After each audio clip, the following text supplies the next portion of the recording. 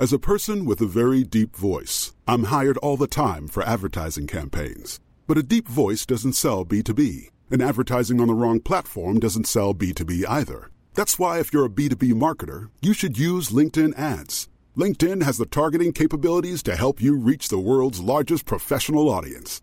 That's right, over 70 million decision makers all in one place. All the big wigs, then medium wigs, also small wigs who are on the path to becoming big wigs. Okay, that's enough about wigs. LinkedIn ads allows you to focus on getting your B2B message to the right people. So, does that mean you should use ads on LinkedIn instead of hiring me, the man with the deepest voice in the world? Yes. Yes, it does. Get started today and see why LinkedIn is the place to be to be. We'll even give you a $100 credit on your next campaign. Go to linkedin.com/results to claim your credit. That's linkedin.com/results. Terms and conditions apply. Cool fact, a crocodile can't stick out its tongue. Also, you can get health insurance for a month or just under a year in some states. United Healthcare short-term insurance plans, underwritten by Golden Rule Insurance Company, offer flexible, budget-friendly coverage for you. Learn more at uh1.com.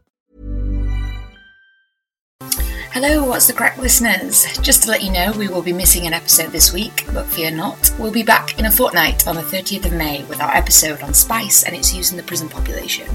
We will be talking to an expert in the field and we hope you enjoy it. So please tune in on the 30th of May.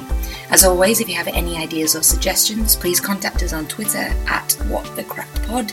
And if you're a researcher or work in the drugs and addictions field and want to appear on our podcast, please get in touch.